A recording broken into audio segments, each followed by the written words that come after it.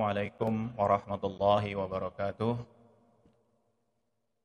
Alhamdulillah alladzi farada 'alaina az-zakah litatma'innil qulub. Asyhadu an la ilaha illallah wahdahu la syarikalah wa asyhadu anna Muhammadan abduhu wa rasuluh. Allahumma shalli wa sallim wa barik ala sayidina Muhammadin wa ala alihi wa ashabihi ajma'in. Wa ba'du. Ma'asyiral muslimin wal muslimat, jamaah dan seluruh pendengar pada kajian siang hari ini. Alhamdulillah, sama-sama kita panjatkan kehadirat Allah Subhanahu wa taala, di mana pada siang hari ini kita masih diberi nikmat sehat walafiat, dan tentunya yang paling utama adalah iman dan Islam yang masih kita pegang secara kuat. Pada kesempatan siang kali ini, saya akan membahas beberapa hal yang terkait dengan persoalan zakat.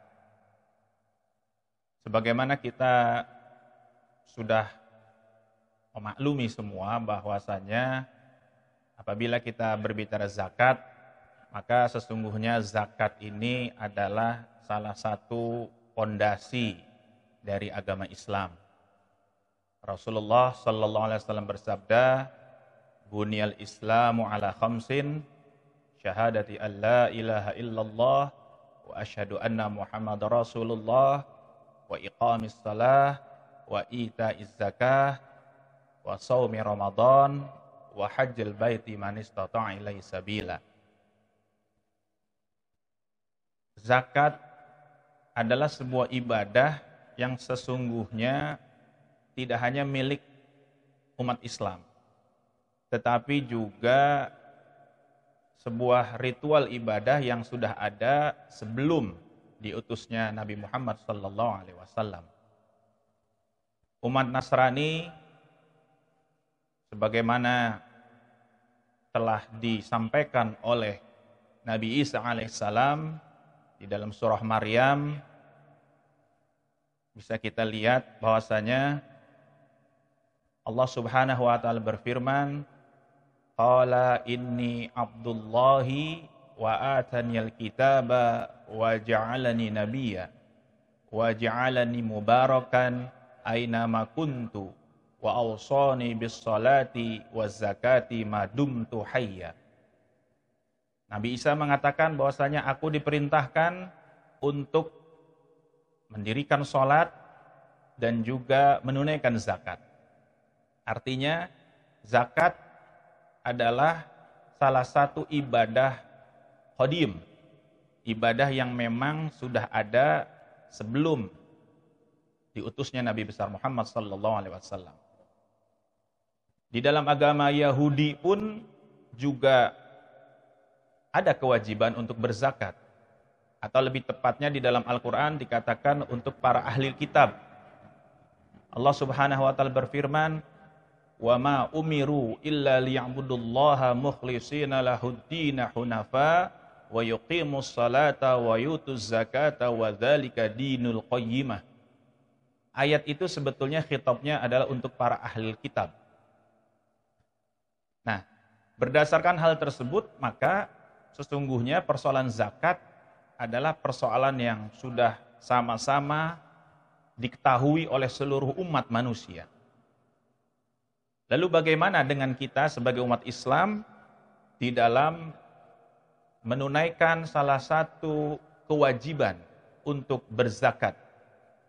Apalagi pada saat ini kita berada di tengah bulan suci Ramadhan, yang mana tidak hanya kita diperintahkan untuk berzakat fitrah, tetapi juga apabila memang kita sudah mencapai haul dan nisab, kita pun diperintahkan untuk sesegera mungkin membayarkan zakat kita masing-masing.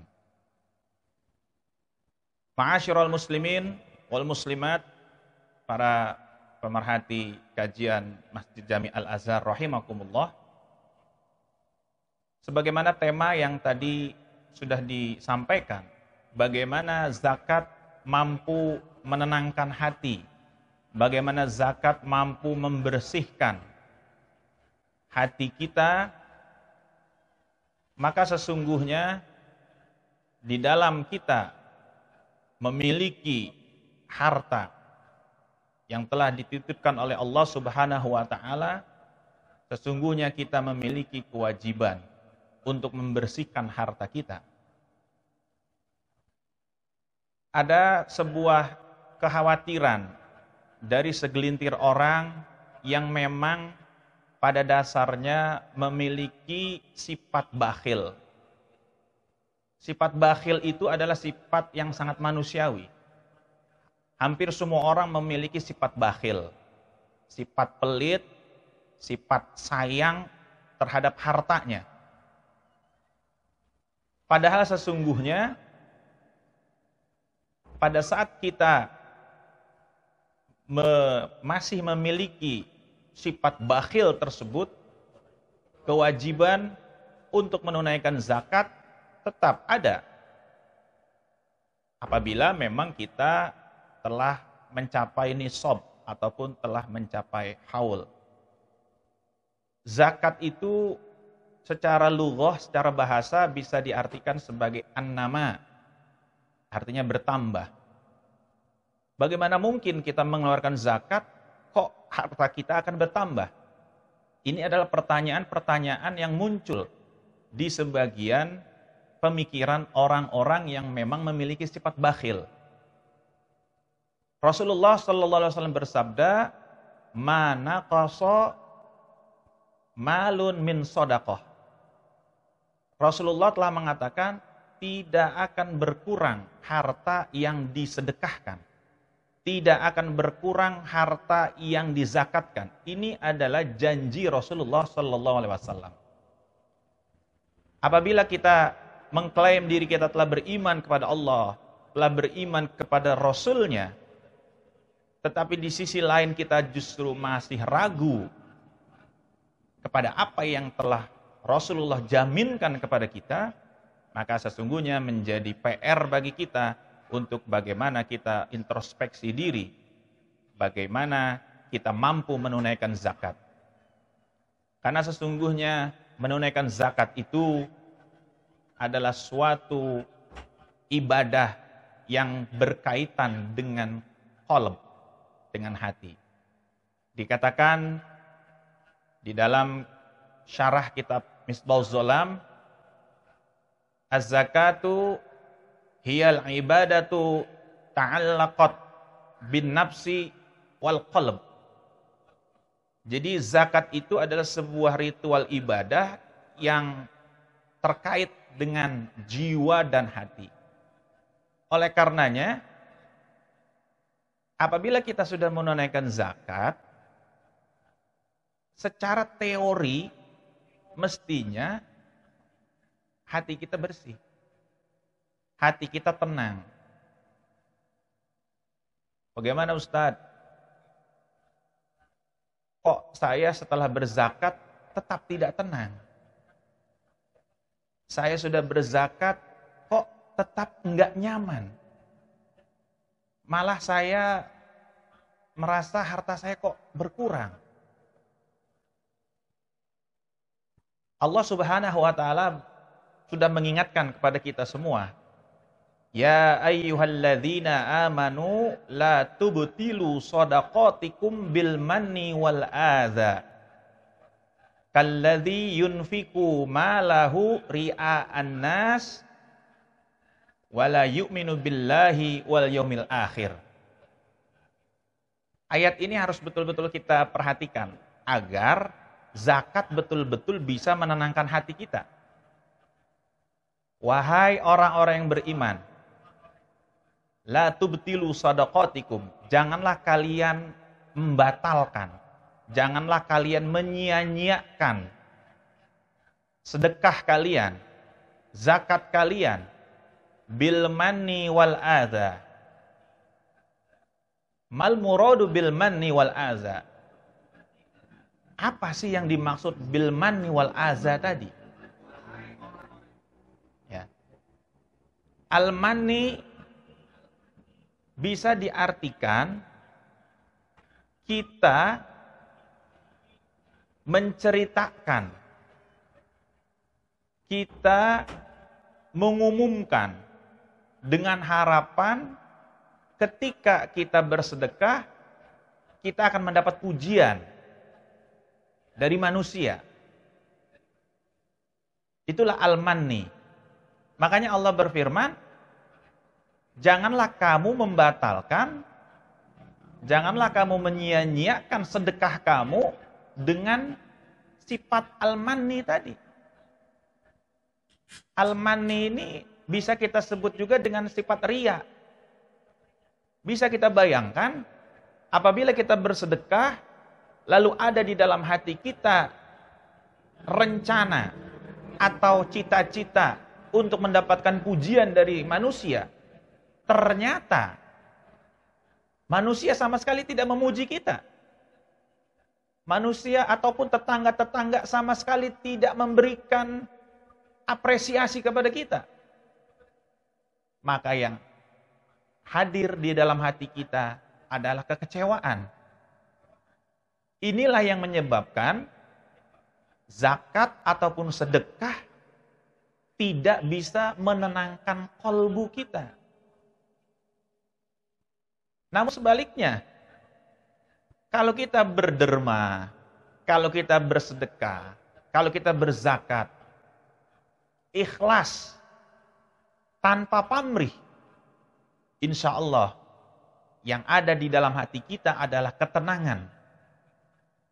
Sebagaimana zakat tidak hanya membersihkan harta, tetapi juga litatma'innul qulub, menenangkan hati kita. Menenangkan hati karena kita yakin bahwasanya harta yang kita miliki sudah bersih dari segala macam kotoran, dari segala macam hal yang tidak baik. Karena semuanya sudah kita keluarkan di dalam zakat kita. Inilah kunci yang pertama agar kita betul-betul merasa tenang hati kita, merasa nyaman hati kita ketika kita sudah berzakat.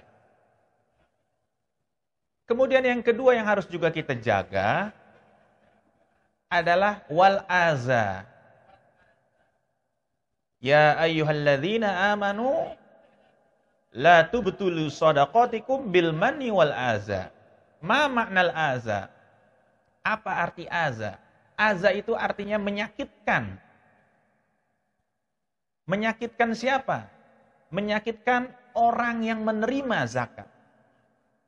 Seringkali kita secara spontan, secara tidak sadar, kita berderma, kita bersedekah, tetapi kita menghardik, kita mencaci orang yang kita beri sedekah kita.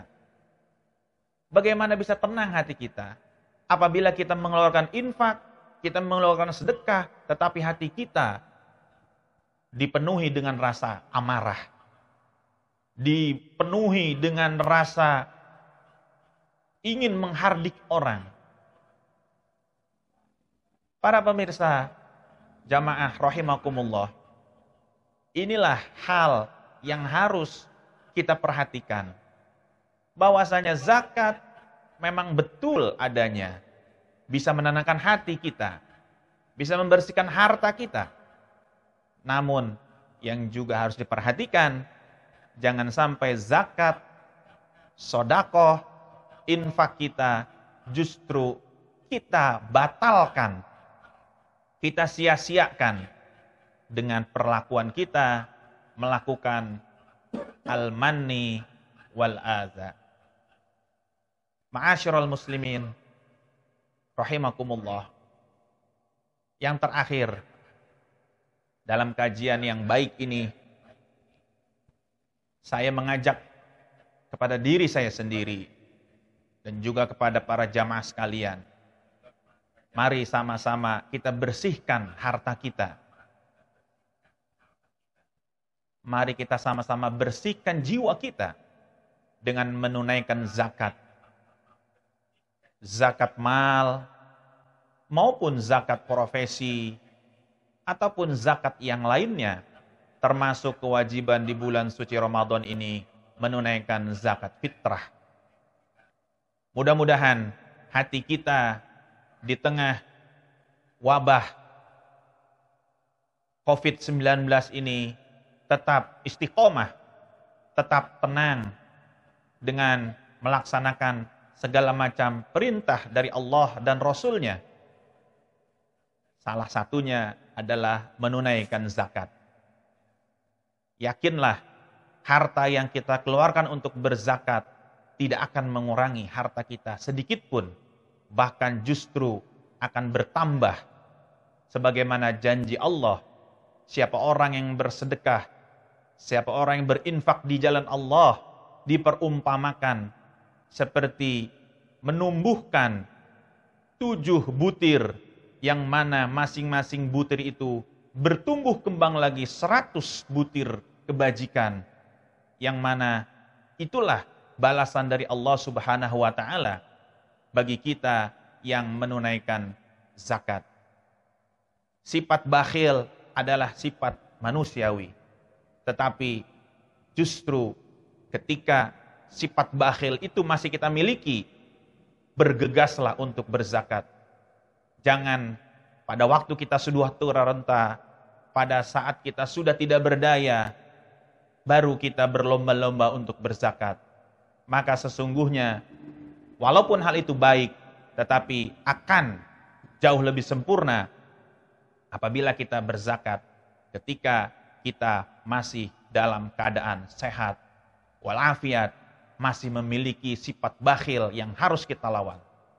Itulah yang dapat saya sampaikan pada kesempatan kali ini. Kurang lebihnya mohon maaf. Akhirul kalam. Wassalamualaikum warahmatullahi wabarakatuh.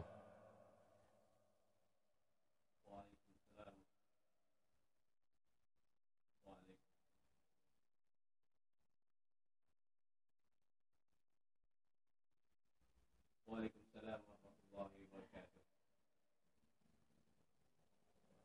Baik para jamaah sekalian, Allah Subhanahu wa taala, apa yang telah beliau sampaikan kita bersama, dan sampaikan bahwa ada kaitan erat antara zakat dengan kebersihan hati. Kita itu sampaikan paling tidak beliau mengutip ada 2 syaratnya ketika zakat itu membuat hati kita tenang.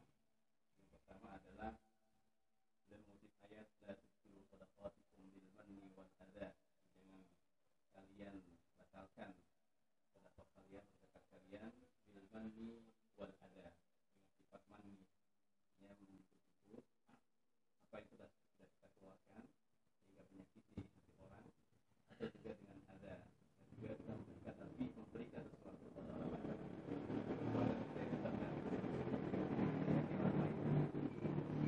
Baiklah para jamaah sekalian Allah Subhanahu wa taala, ini ada pertanyaan ini yang masuk ke Japri saya. Mudah-mudahan nanti kita minta tanggapan dari beliau, itu terkait dengan zakat dan juga kebersihan hati. Dan ini makanya zakat adalah kewajiban yang diharuskan oleh Allah dan Rasul-Nya bagi setiap muslim, baik itu zakat fitrah maupun zakat mal. Namun terkadang kenapa ketika kita mengeluarkan zakat mal itu masih ada rasa berat di dalam hati. Kalau zakat fitrah mungkin orang karena bertepatan dengan bulan Ramadan, yang bulan Ramadan biasanya berbarengan dengan orang lain, orang banyak melakukan hal itu. Namun kenapa ketika mengeluarkan zakat mal itu ada rasa berat di dalam hati kita ketika kita mengeluarkan zakat itu? Nah, itu penyebabnya apa kira-kira? Mohon disampaikan bagaimana agar hati kita merasa tenang, merasa nyaman, merasa tenang ketika mengeluarkan zakat mal. Baik, terima kasih atas pertanyaannya.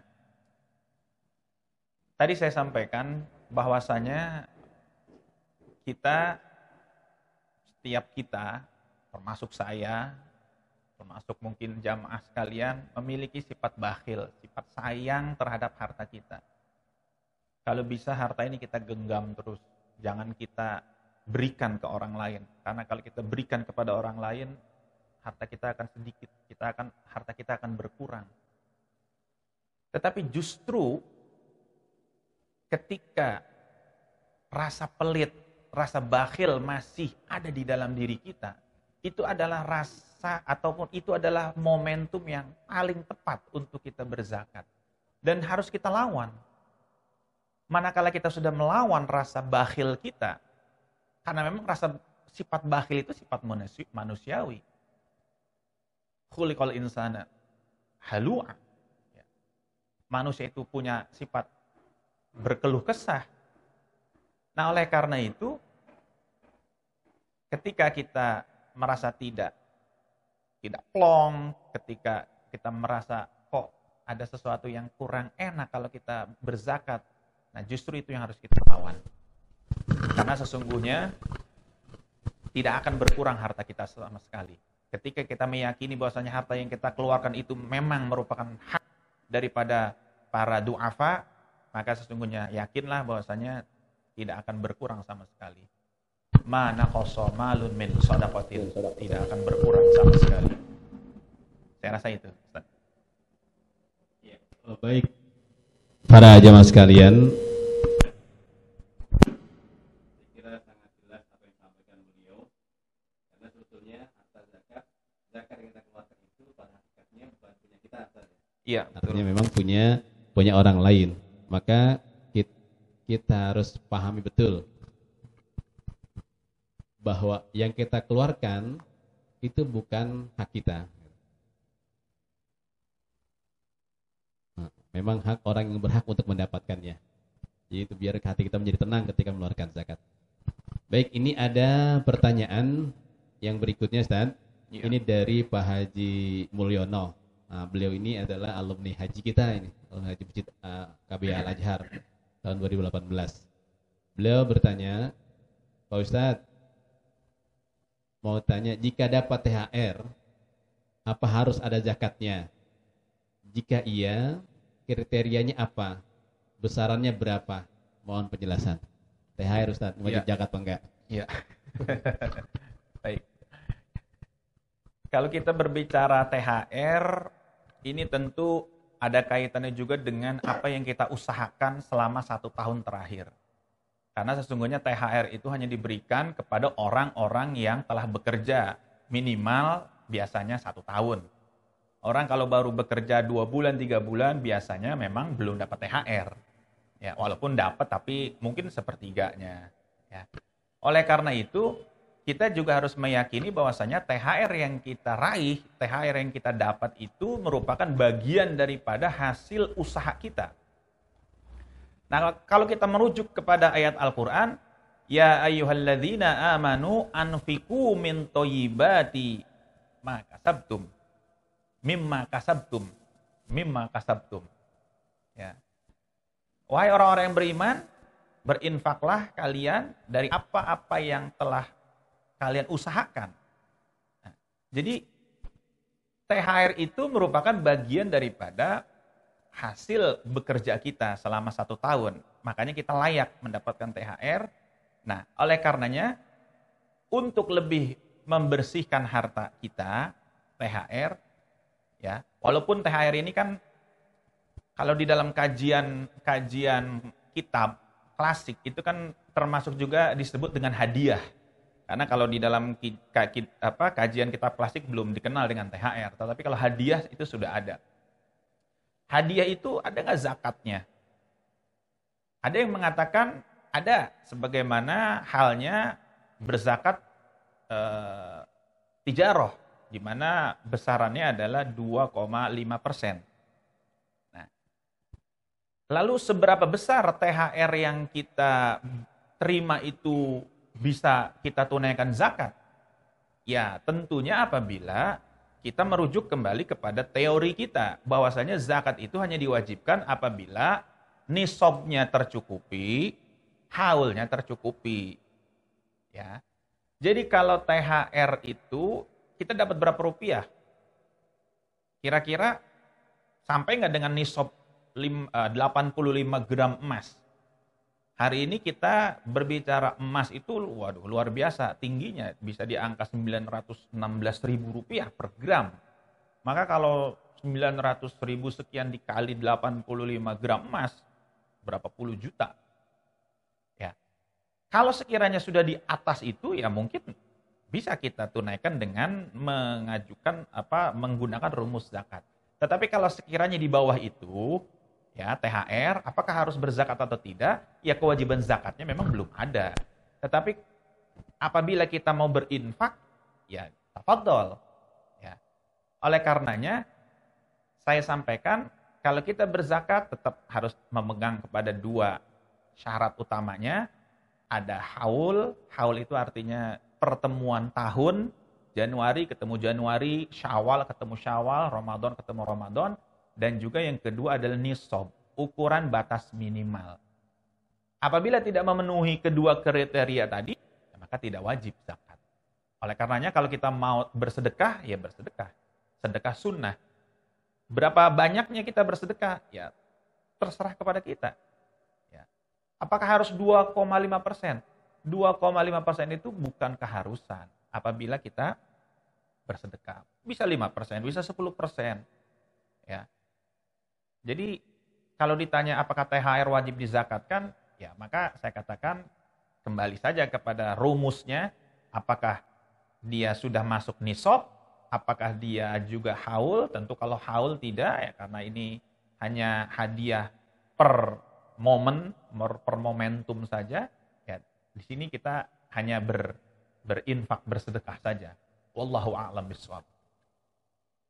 Iya, Pak Haji Mulyono. Jadi untuk THR tadi beliau itu katakan, ya lihat dulu apakah THR-nya itu sudah sampai nisabnya atau batas zakat. Ukurannya adalah dari kata beliau 85 gram emas. Ya, kali sekarang mungkin harga gramnya 900-an Ustaz ya. Iya, 900 dikali 85 gram emas. Nah, itu nisab untuk di zakat. Sudah sampai situ sudah wajib ya mengeluarkan zakat. Ya, dengan catatan memang kita merujuk juga ke kriteria yang kedua, haul. Ya. Haul, ya. Haul, pertemuan tahunnya itu kan memang tidak terpenuhi di situ. Baik, iya. Baik, hadir. Sudah jelas ya, Pak Haji Mulyono. Ini yang berikutnya, Ustaz, dari Bapak Mahfud Syafi'i. Beliau bertanya, di masyarakat kita ini masih banyak yang belum paham tentang hukum zakat fitrah dengan uang. Atau dengan nilainya berarti ya, berbeda dengan makanan pokok atau food. Ini mohon penjelasan lebih lanjut Ustaz, berkaitan dengan zakat dengan uang. Ya, baik. Zakat fitrah dengan uang atau dengan qimah ini memang menjadi perbincangan hangat setahun sekali. Perbincangan hangat yang memang dibincangkan ketika bulan Ramadan, ketika memang kita berkewajiban untuk berzakat fitrah. Pertanyaannya, apakah kita harus berzakat dengan makanan pokok atau boleh dengan uang? Sesungguhnya Islam dengan sebuah kaidah ikhtilaful ulama rahmat lil ummat. Perbedaan pendapat di antara para ulama itu menjadi rahmat bagi umat manusia. Kita mengetahui bahwasanya mazhab utama di dalam dunia Islam itu ada 4. Walaupun di luar 4 ini masih ada mazhab lain, ada Syiah dan lain sebagainya, ada Zohiri dan lain sebagainya. Tetapi kita berpatokan kepada 4 mazhab utama saja, mazahibul arba'ah. Bahwasanya hanya satu yang membolehkan, yaitu mazhab Hanafi. Sedangkan 3 mazhab yang lain itu tidak memperbolehkan. Artinya Imam Syafi'i, Imam Malik, dan Imam Ahmad bin Hambal, mereka mengatakan zakat fitrah hanya dengan tamer, atau dengan kurma, atau dengan kacang syair, atau sedikit dikias dengan makanan pokok di negeri kita masing-masing. Lalu bagaimana dengan zakat fitrah dengan uang? Apabila kita melakukan itu, maka kita berpedoman kepada mazhab Imam Hanafi, yang mana Imam Hanafi mengatakan boleh untuk menunaikan zakat dengan uang atau dengan harga. Nah, cuma memang persoalannya berapa rupiah yang harus kita keluarkan? Ini yang harus kita juga kaji lebih detail lagi. Apabila kita mengatakan saya akan berzakat fitrah dengan uang, maka kita berpedoman atau merujuk kepada mazhab Imam Hanafi. Rasulullah mengatakan bahwasanya sebagaimana diriwayatkan oleh Ibnu Umar radhiyallahu anhuma, faradha Rasulullah sallallahu alaihi wasallam zakatul fitri so'an min tamrin aw so'an min syairin. Rasulullah mewajibkan kepada kita untuk berzakat fitrah so'an, satu so' daripada kurma, aw so'an min syairin, atau satu so' daripada kacang syair. Di sini letak persoalannya. Satu so', takaran. So' itu sejenis takaran ya. Mungkin di kita di Indonesia ini sangat tidak lazim. So' itu berapa? Nah, ukuran satu so' itu antara mazhab Syafi'i, Maliki, Hambali, dan Imam Hanafi ini berbeda. Jadi makna atau pemahaman hadis Nabi so'an min tamrin au so'an min syair ini dipahami berbeda terkait dengan banyaknya, kuantitasnya. Satu so' itu berapa kuantitasnya? Ya. Kalau kita berpatokan kepada zakat menggunakan makanan pokok, zakat dengan beras, maka kita mengatakan 3,5 liter. Selesai. Tetapi bagaimana kalau kita berzakat fitrah dengan uang? Apakah dengan seharga 3,5 liter tadi? Di sini letak ikhtilafnya. Nah, di dalam kajian yang singkat ini, saya hanya ingin mengatakan agar tidak terlalu melebar, akhirnya malah menambah bingung. Kalau kita ingin berzakat fitrah dengan menggunakan uang, maka hendaknya kita konsisten dengan rujukan yang kita pakai, yaitu konsisten dengan pedoman-pedoman yang ditentukan oleh mazhab Hanafi. Insya Allah, kalau kita konsisten, zakat fitrah yang kita keluarkan dengan uang, itu akan lebih ihtiyat, akan lebih apik, akan lebih terjaga dibanding kita mencampur adukan, mentalfik antara mazhab yang satu dengan mazhab yang lain. Wallahu a'lam bishawab. Baik, Ustaz. Intinya boleh Ustaz ya, zakat dengan kimah. Boleh. Dengan nilainya, dengan uang. Ya. Baik, saya lanjutkan masih dari Pak Mahfud Syafi'i ini. Karena beliau ini Dr. Muhammad Ais ini adalah komisioner Basnas Kota Bekasi. Ini beliau bertanya, apakah dari Basnas memiliki aplikasi yang memudahkan untuk menghitung semua zakat atau zakat? Ya, baik. Memang di Basnas Kota Bekasi secara khusus aplikasi untuk menghitung zakat itu kita sedang coba garap. Tetapi kalau saya lihat di aplikasi-aplikasi di Google Play Store dan lain sebagainya itu ada. Jadi sesungguhnya kita dimudahkan. Ada. Ya. Jadi berapa uang kita, kemudian juga berapa yang harus kita keluarkan, di situ bisa kita manfaatkan. Tapi kalau khusus untuk Basnas Kota Bekasi memang itu sedang kita garap. Demikian. Ya. Baik, jelas ya Pak Mahfud Syafi'i. Kedua pertanyaannya. Ini ada pertanyaan dari Bapak Ali Jazri. Beliau bertanya, saya bacakan saja. Assalamualaikum. Pak Ustadz, saya akan mengeluarkan zakat fitrah dalam keadaan pandemi COVID-19 ini. Masjid tidak membuka penyaluran zakat fitrah. Saya ingin memberikan ke kaum duafa atau anak yatim pilihan saya sendiri. Apakah bagian 3,5 liter beras harus diberikan oleh satu orang atau 3,5 liter boleh diberikan ke lebih dari satu orang? Terima kasih. Iya, iya. 3 liter. Baik, yang pertama yang ingin saya jawab adalah bahwa di masa COVID-19 ini memang membuat kita terbatas di dalam berinteraksi, termasuk juga terbatas kita di dalam menunaikan zakat. Yang pertama, kalau boleh saya sedikit menyampaikan, idealnya zakat itu, baik zakat mal ataupun zakat fitrah, itu disalurkan ke lembaga resmi. Baik itu Basnas Kota Bekasi ataupun lembaga amil zakat lain. Termasuk juga UPZ. Seperti UPZ Al-Azhar Jakapermai ini bisa. Ini merupakan lembaga resmi. Sehingga di dalam pendistribusian akan lebih, insya Allah lebih merata. Karena sesungguhnya lembaga-lembaga zakat resmi inilah yang memang dia memiliki legalitas untuk mengelola ataupun tasarruf zakat tadi. Lalu bagaimana kalau saya tetap kekeh untuk berzakat fitrah dan menyampaikan, memberikan langsung kepada para mustahik? Ya, secara syar'i sah, tidak batal, ya, tidak makruh juga. Ya. Artinya boleh-boleh saja, walaupun tetap lebih dianjurkan untuk berzakat, termasuk zakat fitrah, ke lembaga-lembaga resmi.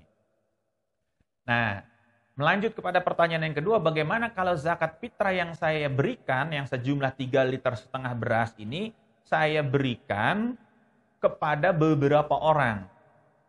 Bisa 2 orang, bisa 3 orang.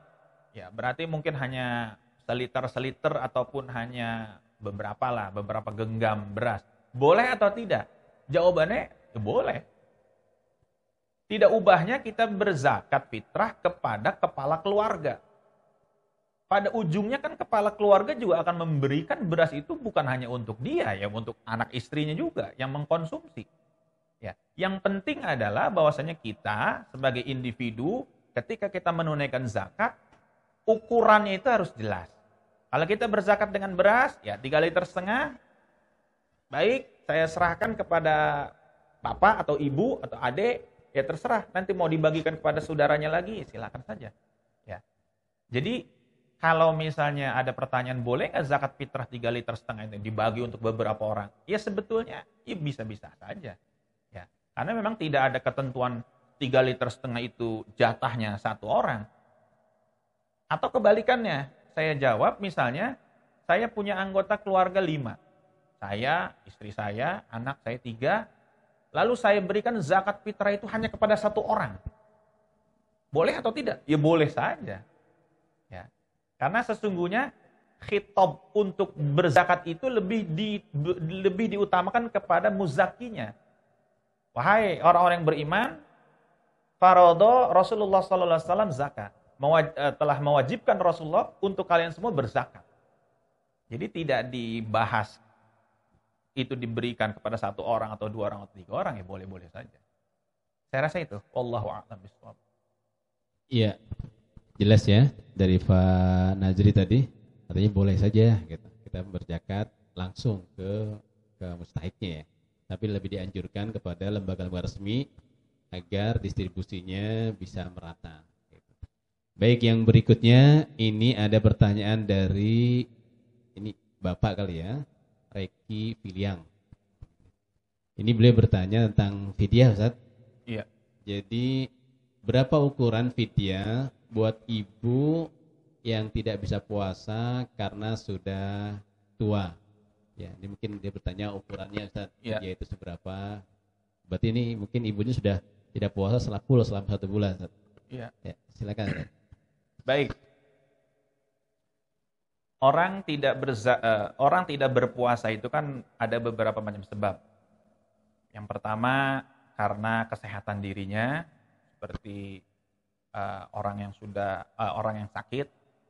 Kemudian juga orang tidak berpuasa karena menyusui. Kemudian juga orang tidak berpuasa karena sudah syekhun kabir, sudah tua renta. Dia tidak memiliki daya lagi untuk berpuasa. Nah, apabila dia tidak berpuasa, maka untuk syekhun kabir ini, untuk orang yang sudah tua renta, memang tidak berkewajiban untuk mengqadha.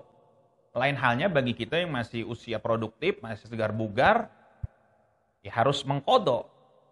Bahkan untuk kasus-kasus tertentu bukan hanya mengqadha tapi juga membayar fidyah. Nah, tetapi kalau untuk orang yang sudah tua renta, dia tidak berkewajiban mengqadha, hanya bayar fidyah. Berapa bayar fidyahnya? 1 hari dia tidak berpuasa, 1 mud. Nah, timbul lagi pertanyaan, 1 mud itu berapa itu? Ya, berapa itu 1 mud itu? Nah, ini berbeda-beda lagi nih. Ya, ada yang mengatakan 1 mud itu ya 1 liter beras ataupun 1 kilo beras, makanan pokok, macam-macam. Ada juga yang mengartikan 1 mud itu hanya dengan 1 genggam raupan beras, macam-macam lah. Nah, lalu bagaimana kita untuk ihtiyatnya? Ya, kita bisa merujuk kepada pendapat yang muktabaroh, pendapat yang memang sudah mayoritas, bahwasanya kita harus berpatokan berapa ukuran 1 mud itu. Katakanlah 1 liter. Ya. Nah, dikalikan berapa hari orang tua kita tidak berpuasa. Kalau misalnya 30 hari ya berarti 30 liter ataupun 30 kilogram misalnya dari makanan pokok tadi. Beras lah yang kita bisa sebut secara mudah. Nah, dengan demikian banyaknya kita membayar fidyah itu tergantung juga berapa banyak kita tidak menunaikan ibadah puasa. Tinggal dikalikan saja. Ya. Demikian, Ustaz. Dalam bentuk uang boleh, Ustaz ya? Nah, kalau untuk fidyah dalam bentuk uang memang kalau kita melihat pada literatur klasik ya memang belum dijelaskan ya. Berbeda dengan zakat. Kalau zakat qimah itu, zakat fitrah itu sudah dibahas oleh Imam Hanafi, ya sudah berabad-abad yang lalu. Tapi kalau fidyah, nah apakah bisa ataupun tidak kita tukar dengan uang? Ada sebagian ulama yang mengatakan boleh saja, ya sama halnya mengkias dengan zakat, boleh dengan harga, dengan qimah, dengan uang, maka fidyah juga bisa dengan uang. Tetapi kalau boleh saya menganjurkan, ya idealnya memang dengan makanan pokok sajalah, biar lebih afdol, biar lebih tenang lah sehingga tidak ragu-ragu ini sah atau tidak, ini benar atau kurang benar. Saya pikir lebih baik dengan makanan beras atau beras lah. Iya, baik. Kalau orang tua yang tidak puasa kemudian yang membayarkan fidyah itu anaknya, ya, boleh? Iya, karena kan kalau orang tua lazimnya beginilah, orang tua itu kan sudah tidak punya usaha, sudah tidak punya amal usaha, dia sudah tidak berpenghasilan lah. Ya, maka dari itu menjadi kewajiban bagi anak-anaknya dengan catatan anak-anaknya mampu. Kalau memang anak-anaknya mohon maaf semuanya adalah min jumlatil mustad'afin, ya maka ya tidak ada yang bisa membayar itu. Ya, artinya bagaimana dia mau membayar fidyah? Mereka juga dalam keadaan yang lemah. Ya, ini kan tidak ubahnya sama seperti ketika ada seorang ayah atau seorang ayah memiliki anak, harus mengakekahkan. Akekah kambing, laki-laki 2 ekor, perempuan 1 ekor. Bagaimana kalau dia dalam kondisi susah? Ya. Nah, tetapi terlepas daripada itu semua, fidyah apabila memang bisa dikeluarkan, ya wajib kita keluarkan. Ya. Katakanlah tahun ini kita belum punya kesempatan, mungkin tahun depan kita ada keluasan rezeki, kita bisa membayar. Ya, dengan itu. Tetapi kalau sepanjang hidup kita tidak punya daya upaya, ya la haula wala quwata illa, ya tidak ada daya upaya, ya tidak ada kewajiban bagi kita. Ya. Kalau anak mungkin kalau anak mampu suatu hari dia punya kewajiban untuk memfidyahkan orang tuanya sebagai bakti dia kepada orang tua, birrul walidain. Baik, itu 2 pertanyaan dari Pak Reki Filiang ya. Karena pertanyaan tadi itu sudah dijawab. Kalau anak yang bayar fidyah sudah dijawab oleh beliau juga. Dalam berapakah dalam bentuk uang? Tadi kalau dalam bentuk uang, kalau memang dibolehkan dalam bentuk uang berarti disesuaikan dengan tadi ukuran mud itu ya Ustaz ya. Iya, iya. Nilainya. Kalau memang satu mud kita anggap 1 liter, ya liter beras berapa gitu. Karena berbicara mood ini ya memang masih beda-beda juga nih. Iya, memang itu masalah. Ukuran mood sok, aduh itu Iya, macam-macam. Iya. Baik Ustaz, ini karena masih ada pertanyaan ya, ini masih 2 seperti kita pertanyaan, kita cukupkan 2 ini mungkin ya. Ini 2 yang terakhir ini. Ya. Ini saya cukupkan. Ini dari tadi dari Pak Mulyono menambahkan, tapi udah kita jawab ini. Pak Haji Mulyono sudah kita jawab tadi. Bolehkah zakat fitrah diberikan dalam bentuk uang atau bahan pokok makanan atau bahan makanan pokok gitu? Itu tadi kita jawab ya. Ya. Tadi artinya di mazhab Imam Syafi'i, Imam Hanafi tadi membolehkan zakat dengan nilainya. Iya. Dengan uang, bukan makanan pokok gitu. Itu dijawab oleh beliau Pak Haji Mulyono. Nah, ini pertanyaan yang terakhir mungkin ya, mudah-mudahan yang terakhir ini dari Ibu Husnul Khotimah. Karena melihat waktu ya. Kalau kita mengikuti mazhab Syafi'i bahwa zakat harus dengan makanan pokok atau kutul balad atau kutul bilad.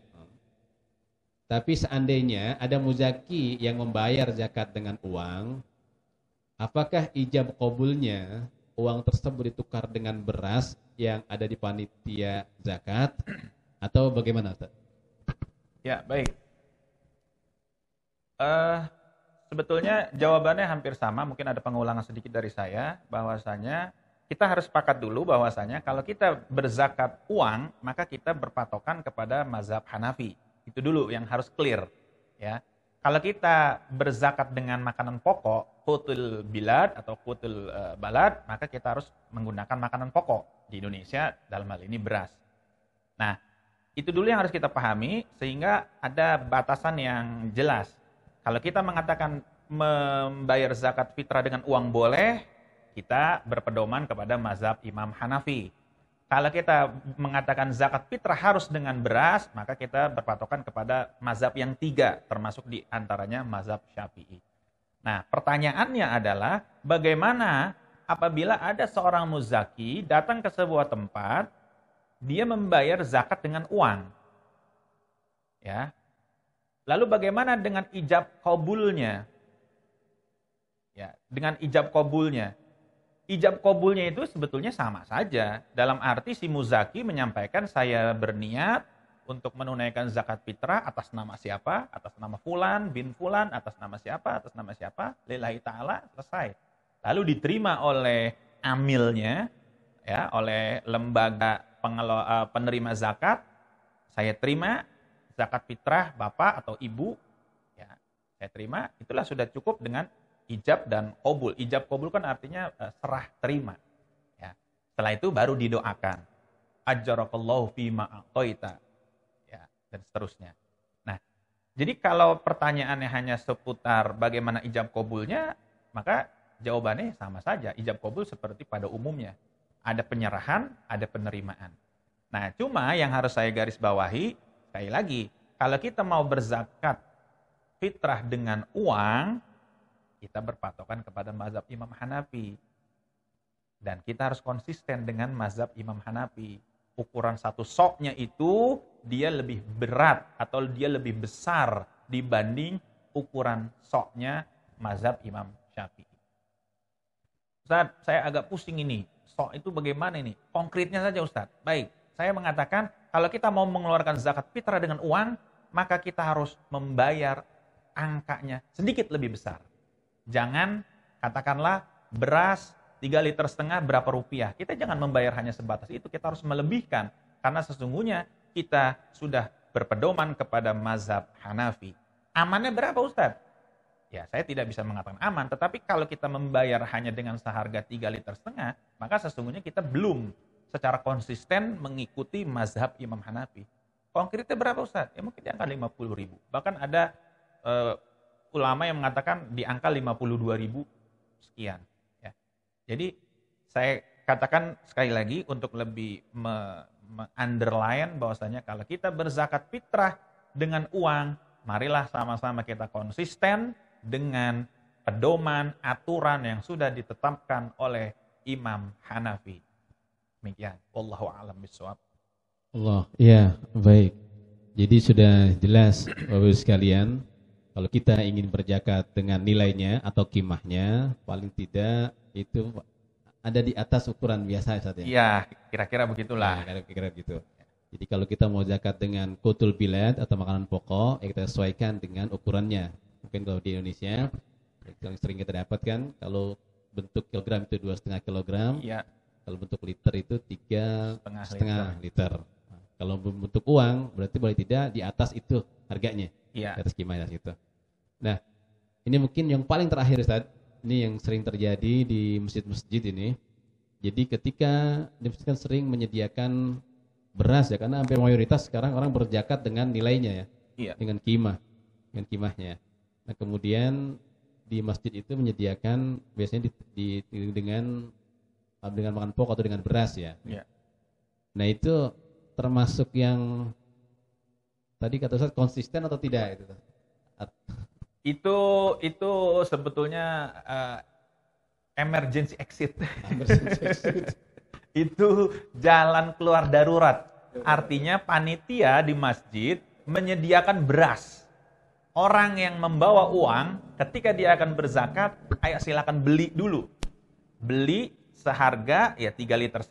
Karena kan karena berzakat kan pada akhirnya kan zakat dengan beras.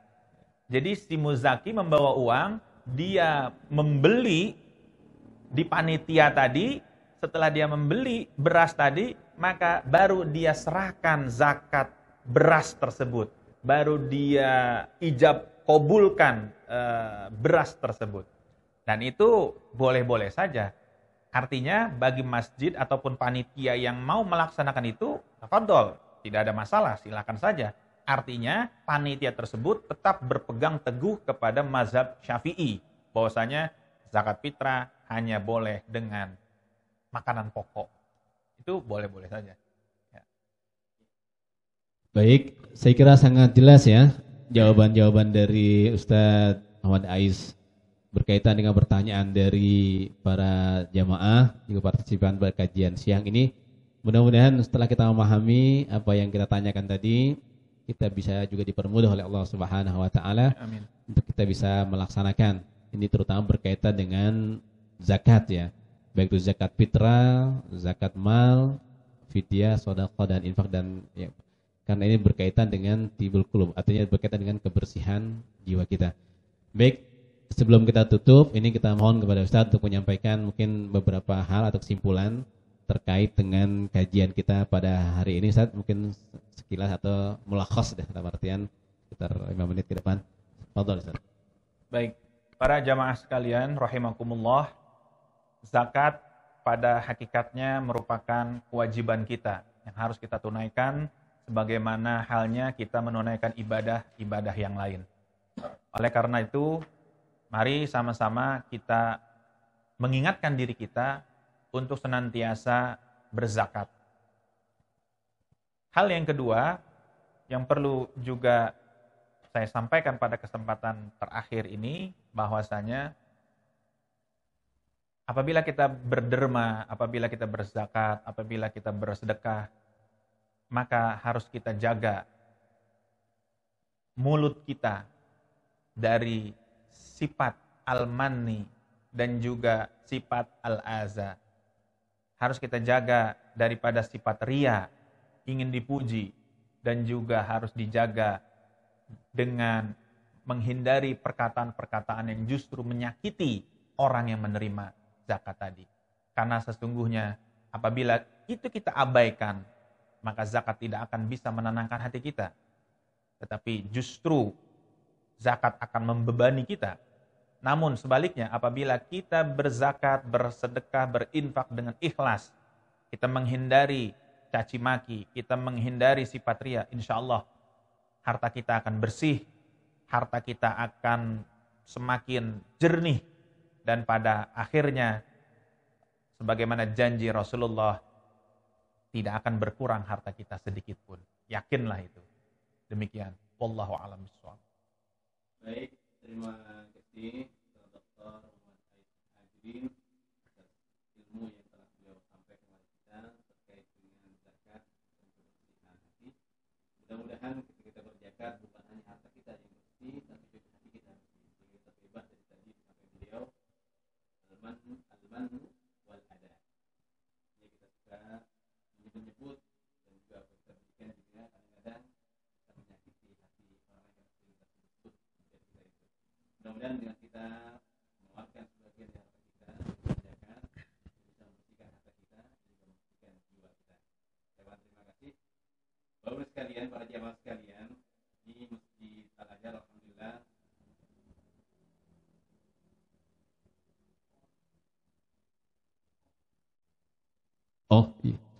Iya. Alhamdulillah kajian kita telah selesai dan kami ucapkan terima kasih kepada Ustaz Dr. Muhammad Ais Muhajirin. Mudah-mudahan apa yang beliau sampaikan bermanfaat bagi kita. Jadi kemudian kita dipermudah oleh Allah Subhanahu wa taala untuk bisa mengamalkan apa yang kita pahami itu. Dan juga mudah-mudahan zakat yang kita keluarkan nanti bukan hanya membersihkan harta kita, tapi juga bisa membersihkan jiwa kita. Jika kita menjadi bersih dan juga menjadi begitu mudah ketika kita diminta oleh Allah Subhanahu wa taala untuk mengeluarkan sebagian dari harta kita untuk menunaikan zakatnya. Amin ya rabbal alamin. Para jamaah sekalian Allah Subhanahu wa taala, Masjid Al-Azhar selama bulan suci Ramadan kita mengadakan kajian setiap pukul 1, yaitu kajian siang. Insyaallah mungkin kita bertemu kembali di hari Kamis yang akan datang, mudah-mudahan. Dan juga bagi para jamaah sekalian yang ingin menunaikan zakat, sedekah, infak dan fidyahnya, Masjid Al-Azhar melalui UPZ Masjid Al-Azhar, unit pengumpul zakat Masjid Al-Azhar telah siap menerima zakat, infak, sedekah dan juga fidyah dari para jamaah sekalian. Yang ingin melalui dengan transfer kami persilahkan di laman sudah kami sediakan, yaitu di nomor atas nama Masjid Al-Azhar Jakapermai di Bank Syariah Mandiri dengan nomor rekening 77 200 7307. Kami ulangi, nomor rekening 77 200 7307 BSM Bank Syariah Mandiri. Atau bagi berjamaah yang ingin datang ke Masjid Al-Azhar, kami persilakan untuk bisa hadir di Masjid Al-Azhar. Kami buka dari jam 10 sampai jam 6 sore setiap hari. Kami untuk melayani para jamaah yang ingin menunaikan zakat, baik zakat fitrah maupun zakat mal, infak dan sedekah. Dan insyaallah UPZ Masjid Al-Azhar akan menyalurkan kepada orang-orang yang berhak menerimanya. Kami ucapkan, dan juga para jamaah yang ingin berdonasi untuk kajian ini juga kami persilahkan untuk mengirimkan transfer ke rekening yang telah kami sebutkan. Mudah-mudahan kita terus bisa bertemu dalam kajian Ramadan, selama bulan Ramadan. Insyaallah kita bertemu kembali di hari Kamis yang akan datang di waktu dan tempat yang sama. Kami ucapkan terima kasih khusus kepada Ustaz Kiai Haji Dr. Muhammad Ais Muhajirin yang telah berkenan hadir mengisi kajian ini, dan juga kepada para jamaah sekalian, baik itu dari alumni Haji Masjid Kajian Al-Azhar atau alumni pesantren Al-Islami, dan juga dari jamaah Masjid Al-Azhar yang dimanapun berada. Mudah-mudahan kita diberikan keberkahan oleh Allah Subhanahu wa ta'ala. Mari sama-sama kita tutup majlis kita ini dengan membaca doa kafaratul majlis. Subhanakallahumma wabihamdika asyhadu an la ilaha illa anta astaghfiruka wa atubu ilaik. Wassalamualaikum warahmatullahi wabarakatuh.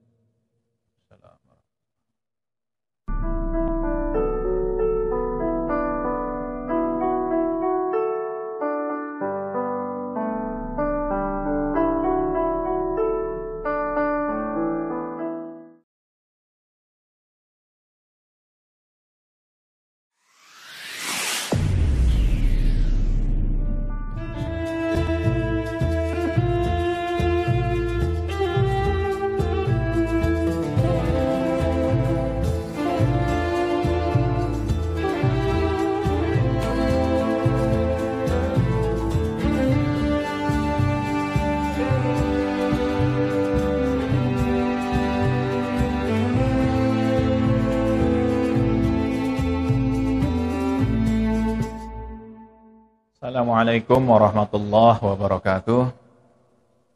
Alhamdulillah alladzi khalaqal insana min 'alaq. Asyhadu an la ilaha illallah wahdahu la syarikalah wa asyhadu anna Muhammadan abduhu wa rasuluh. Allahumma shalli wa sallim wa barik ala sayidina Muhammadin wa ala alihi wa ashabihi ajma'in. Wa ba'du.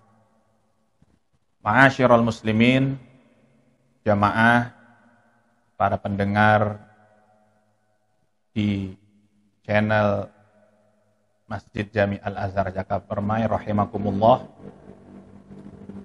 Pada kesempatan kali ini saya akan coba mengajak kepada kita semua untuk lebih mengenal diri kita, manusia yang merupakan khalifah dari Allah Subhanahu wa ta'ala yang diturunkan di muka bumi ini untuk melaksanakan berbagai macam perintahnya dan menjauhi berbagai macam larangannya. Allah Subhanahu wa ta'ala ketika hendak menciptakan Adam,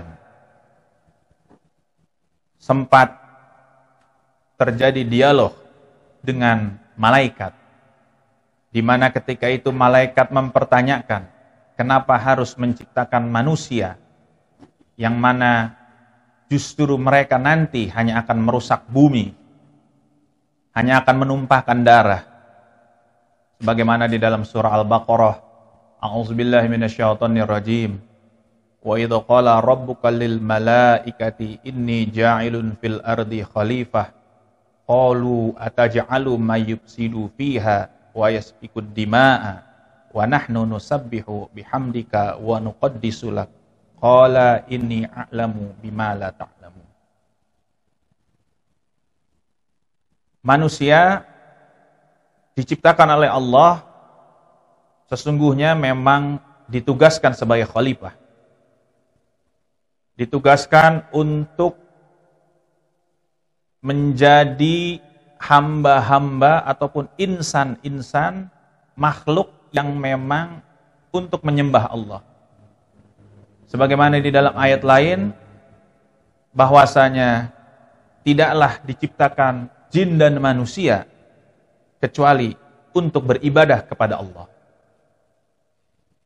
Lalu bagaimana persoalan yang kita hadapi saat ini? Kalau misalnya manusia dikatakan sebagai makhluk yang menjadi penerima amanah, pengemban amanah dari Allah Subhanahu wa ta'ala. Lalu bagaimana dengan kondisi kita pada hari ini? Di dalam ayat-ayat Al-Quran, sesungguhnya bisa kita kaji, sesungguhnya bisa kita lihat bahwasanya manusia itu pada hakikatnya memang diciptakan oleh Allah.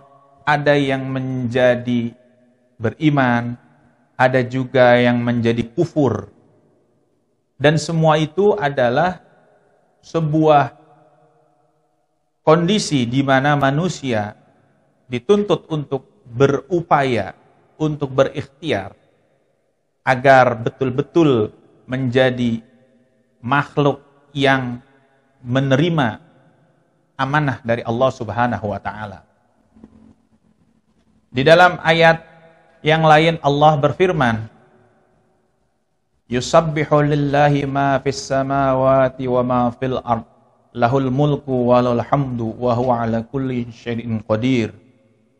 Walladzi khalaqakum faminkum kafirun wa minkum mu'minun wallahu bima ta'maluna basir.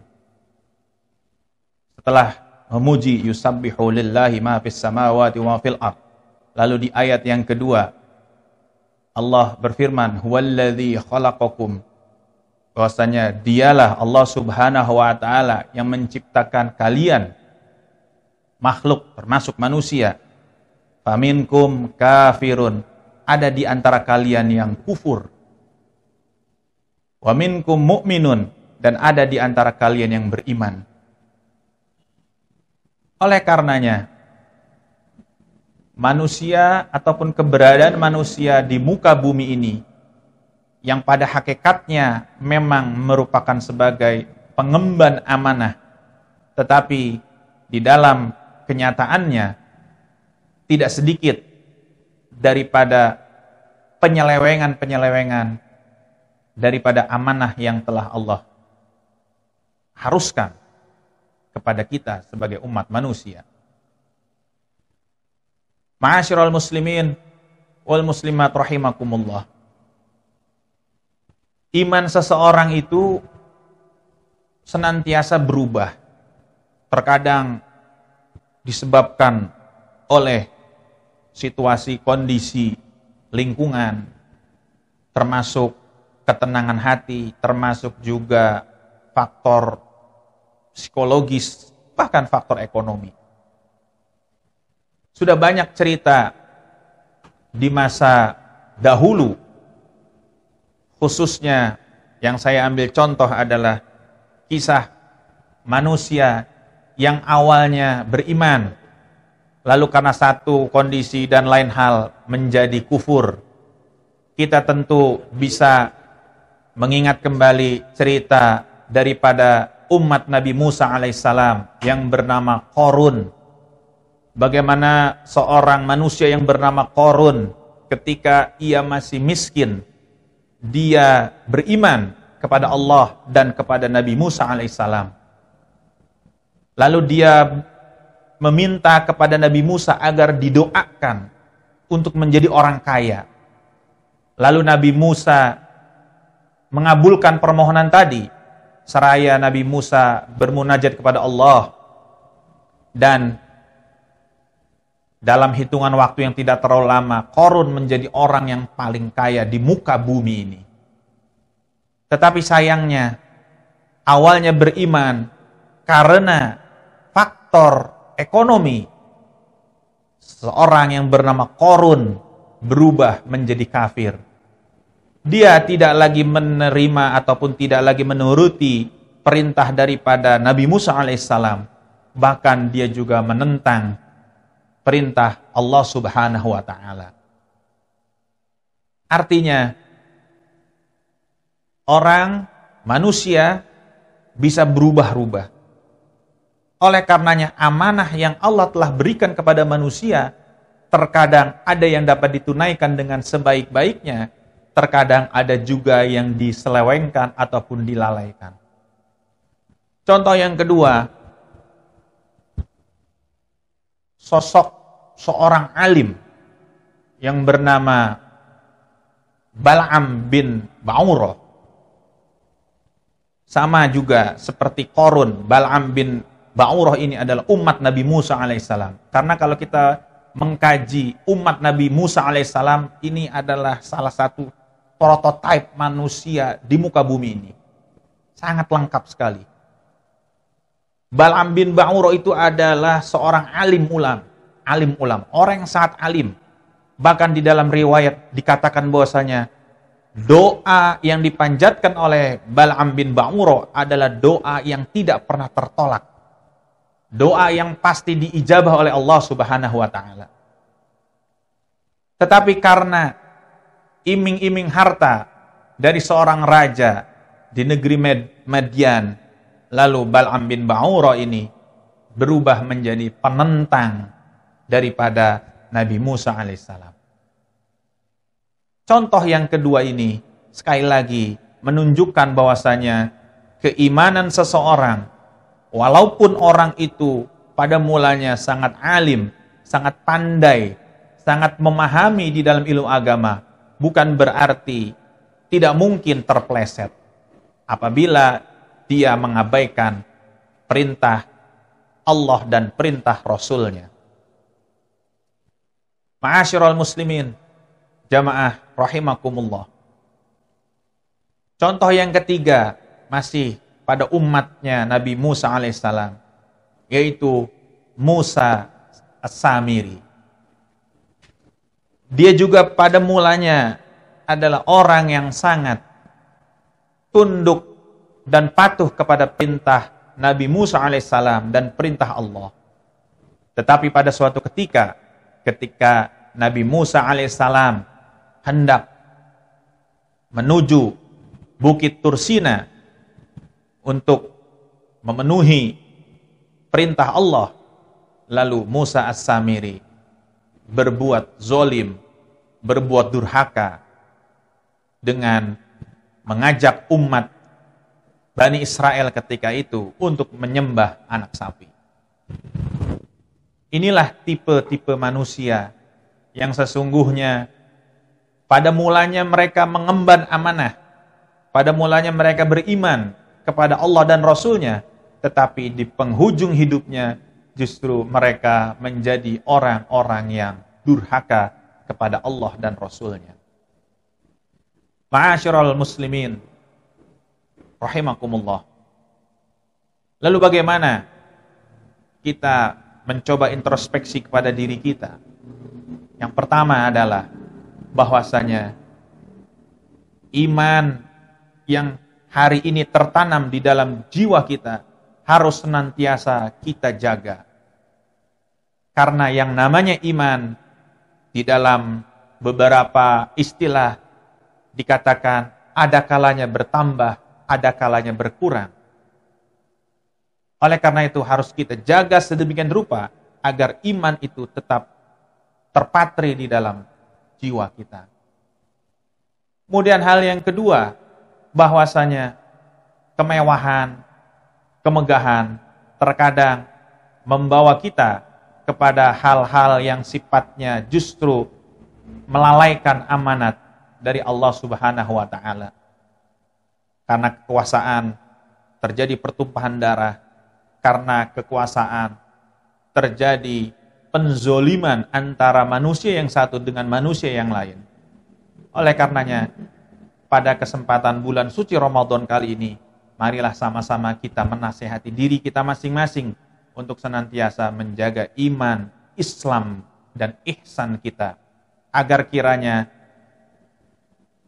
label kita sebagai pengemban amanah dari Allah Subhanahu wa taala tetap bisa kita jaga dan tetap kita bisa pelihara, sehingga pada akhirnya kita berada di dalam lindungan Allah Subhanahu wa taala dan juga kita wafat dalam kondisi husnul khotimah. Ma'asyiral muslimin, jamaah rahimakumullah.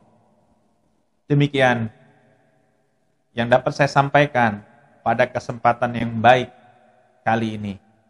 Mudah-mudahan dapat bermanfaat, khususnya bagi saya pribadi dan umumnya bagi jamaah sekalian. Akhirul kalam, wallahu muwafiq ila aqwamit thoriq. Assalamualaikum warahmatullahi wabarakatuh.